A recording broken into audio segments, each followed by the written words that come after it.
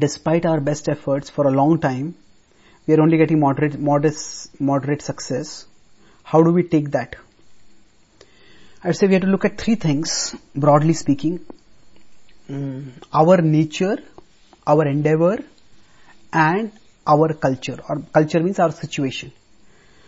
Our nature, we all have a particular nature. Now, sometimes people nowadays say that you can achieve whatever you want in life, whatever you desire you can achieve. Well, that is an exaggeration. We are all naturally drawn towards certain things. We need to find out what it is that we are drawn to, what it is we are gifted in, what is it that we are interested in. And then try to do our best in that field.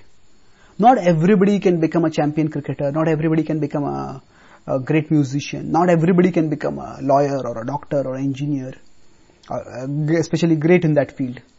So rather than thinking that I can achieve anything that I want, and if I can't achieve it, that's a failure for me, we try to look within. What are my natural gifts? What are my natural interests? See, we can't really choose our interests much. Our interests choose us. What does that mean? That we are naturally attracted, naturally drawn towards certain things. So, in one sense, you could use the metaphor of farming. When we are farming, we can't make any kind of crop grow on any kind of land. We have to understand the land. Okay, what kind of land do I have? Will rice grow over here? I might see my friend over there is growing mangoes. But that land might be different. And my land might be different. So, I have to understand myself. So, what are my natural interests? What are my natural talents? So, this is called a kshetra in the Bhagavad Gita. So, understand our kshetra. So, look back at our lives, and to understand what our nature is, what our natural gifts are, what our natural interests are, we can ask ourselves two questions. Now, what do I feel comfortable doing? And what am I competent at doing? Guna and karma. Krishna says in the Bhagavad Gita. So, understand, look at our own nature. Then second is, of course, look at the endeavor. So, going back to the farming agriculture metaphor, if it happens that yield is not coming on the ground, so it could be because the seeds you have sown are just not suited for that ground. Second could be that maybe we didn't farm properly. Maybe we didn't know how to plow properly. Maybe we didn't plow adequately. Maybe we did things wrong. So we have to look at our endeavors, no doubt.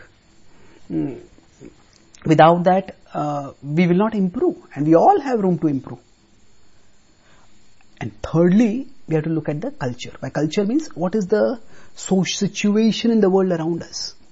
So the land may be right for growing particular things, but if there's no rain over there, or the weather has become too hot, now because of climate change, there are changes in some parts of the world where things which were growing earlier in that part of the world are no longer growing. So sometimes, despite our best endeavors, the situations may be such that things just don't work.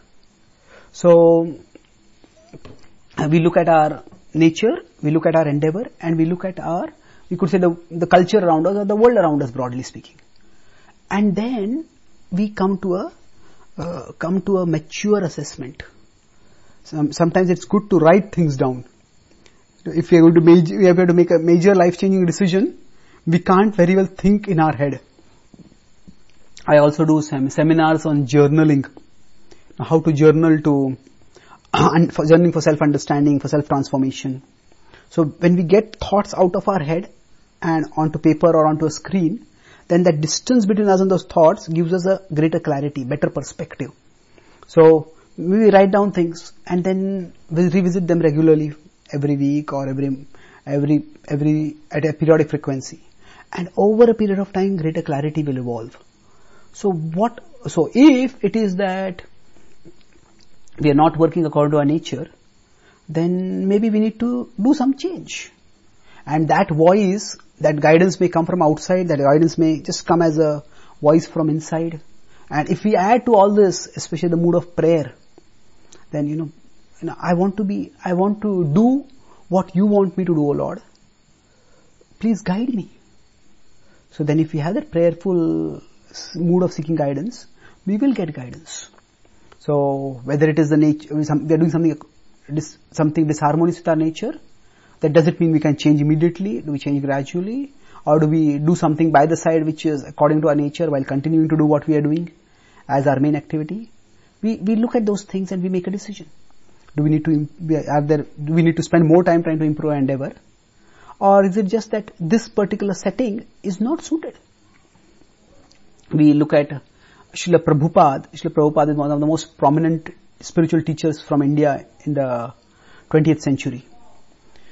So he, for 60 years, at the age of almost 70, he went to America, and in the last 10 years, he had phenomenal success in his spiritual outreach and sharing the wisdom of the Bhagavad Gita. So before that also, he was trying for 40 years. He was trying in India from 1922 to almost 1966. So he was trying, but it didn't work.